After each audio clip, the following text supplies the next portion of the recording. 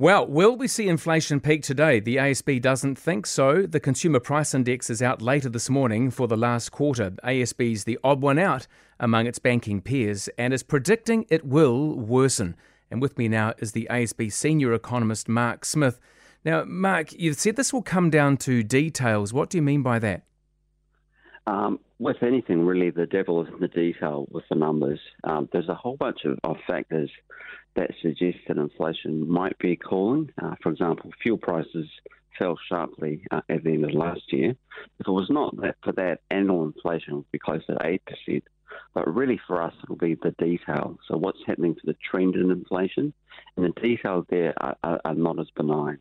So domestic inflation is expected to be probably the highest on record. So do you reckon it's domestic factors as opposed to overseas factors that are the main drivers here? Yeah, what we're seeing really is a changing in the guard, if you like. We're seeing those global factors starting to cool, and that's certainly positive. But unfortunately for us, a lot of the domestic and more enduring sort of factors don't look like they're cooling as yet. What are those main factors domestically? Really, a whole range of factors. If you look at core inflation, so if you like the trend in inflation, and that's more linked to a very tight labour market we've experienced, things like labour costs as well are filtering through to broader inflation. Also, things like food price inflation should hit, close to 11% for the year. And those sorts of factors, will really result in inflation holding up for now. All right, let's look at the Reserve Bank. What will the Reserve Bank be looking for out of this today? Well, they've picked a pretty high number, 7.5%, which will be the highest in more than 30 years. I think for them, there probably will be some downside to the Reserve Bank's numbers. To be fair, we have seen fuel prices fall, but for them will be what's happening to the trend in inflation. Now, if we do see things like core inflation and non-tradable inflation hold up, it really suggests to them that while inflation might be coming down, they won't be completely confident that we'll be doing that.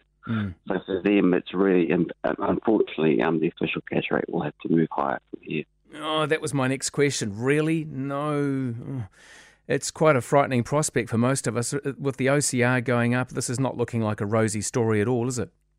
No, unfortunately it's not. I mean, globally and domestically as well, I think recession is pretty much looming for this year.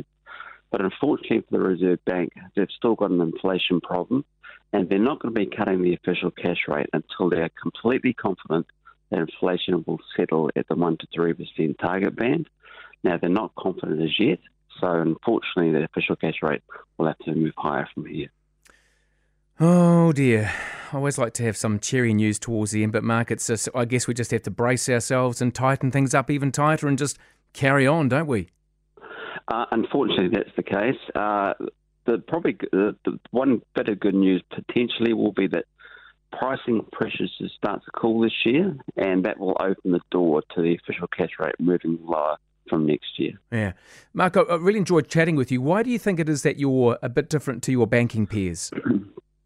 Probably because there's a lot of uncertainty around inflation numbers. The higher inflation gets, obviously, the more variable. I think our view is that more domestic inflation will remain more of a problem for the Reserve Bank, and that's probably where we're a little bit different from some of the other banks.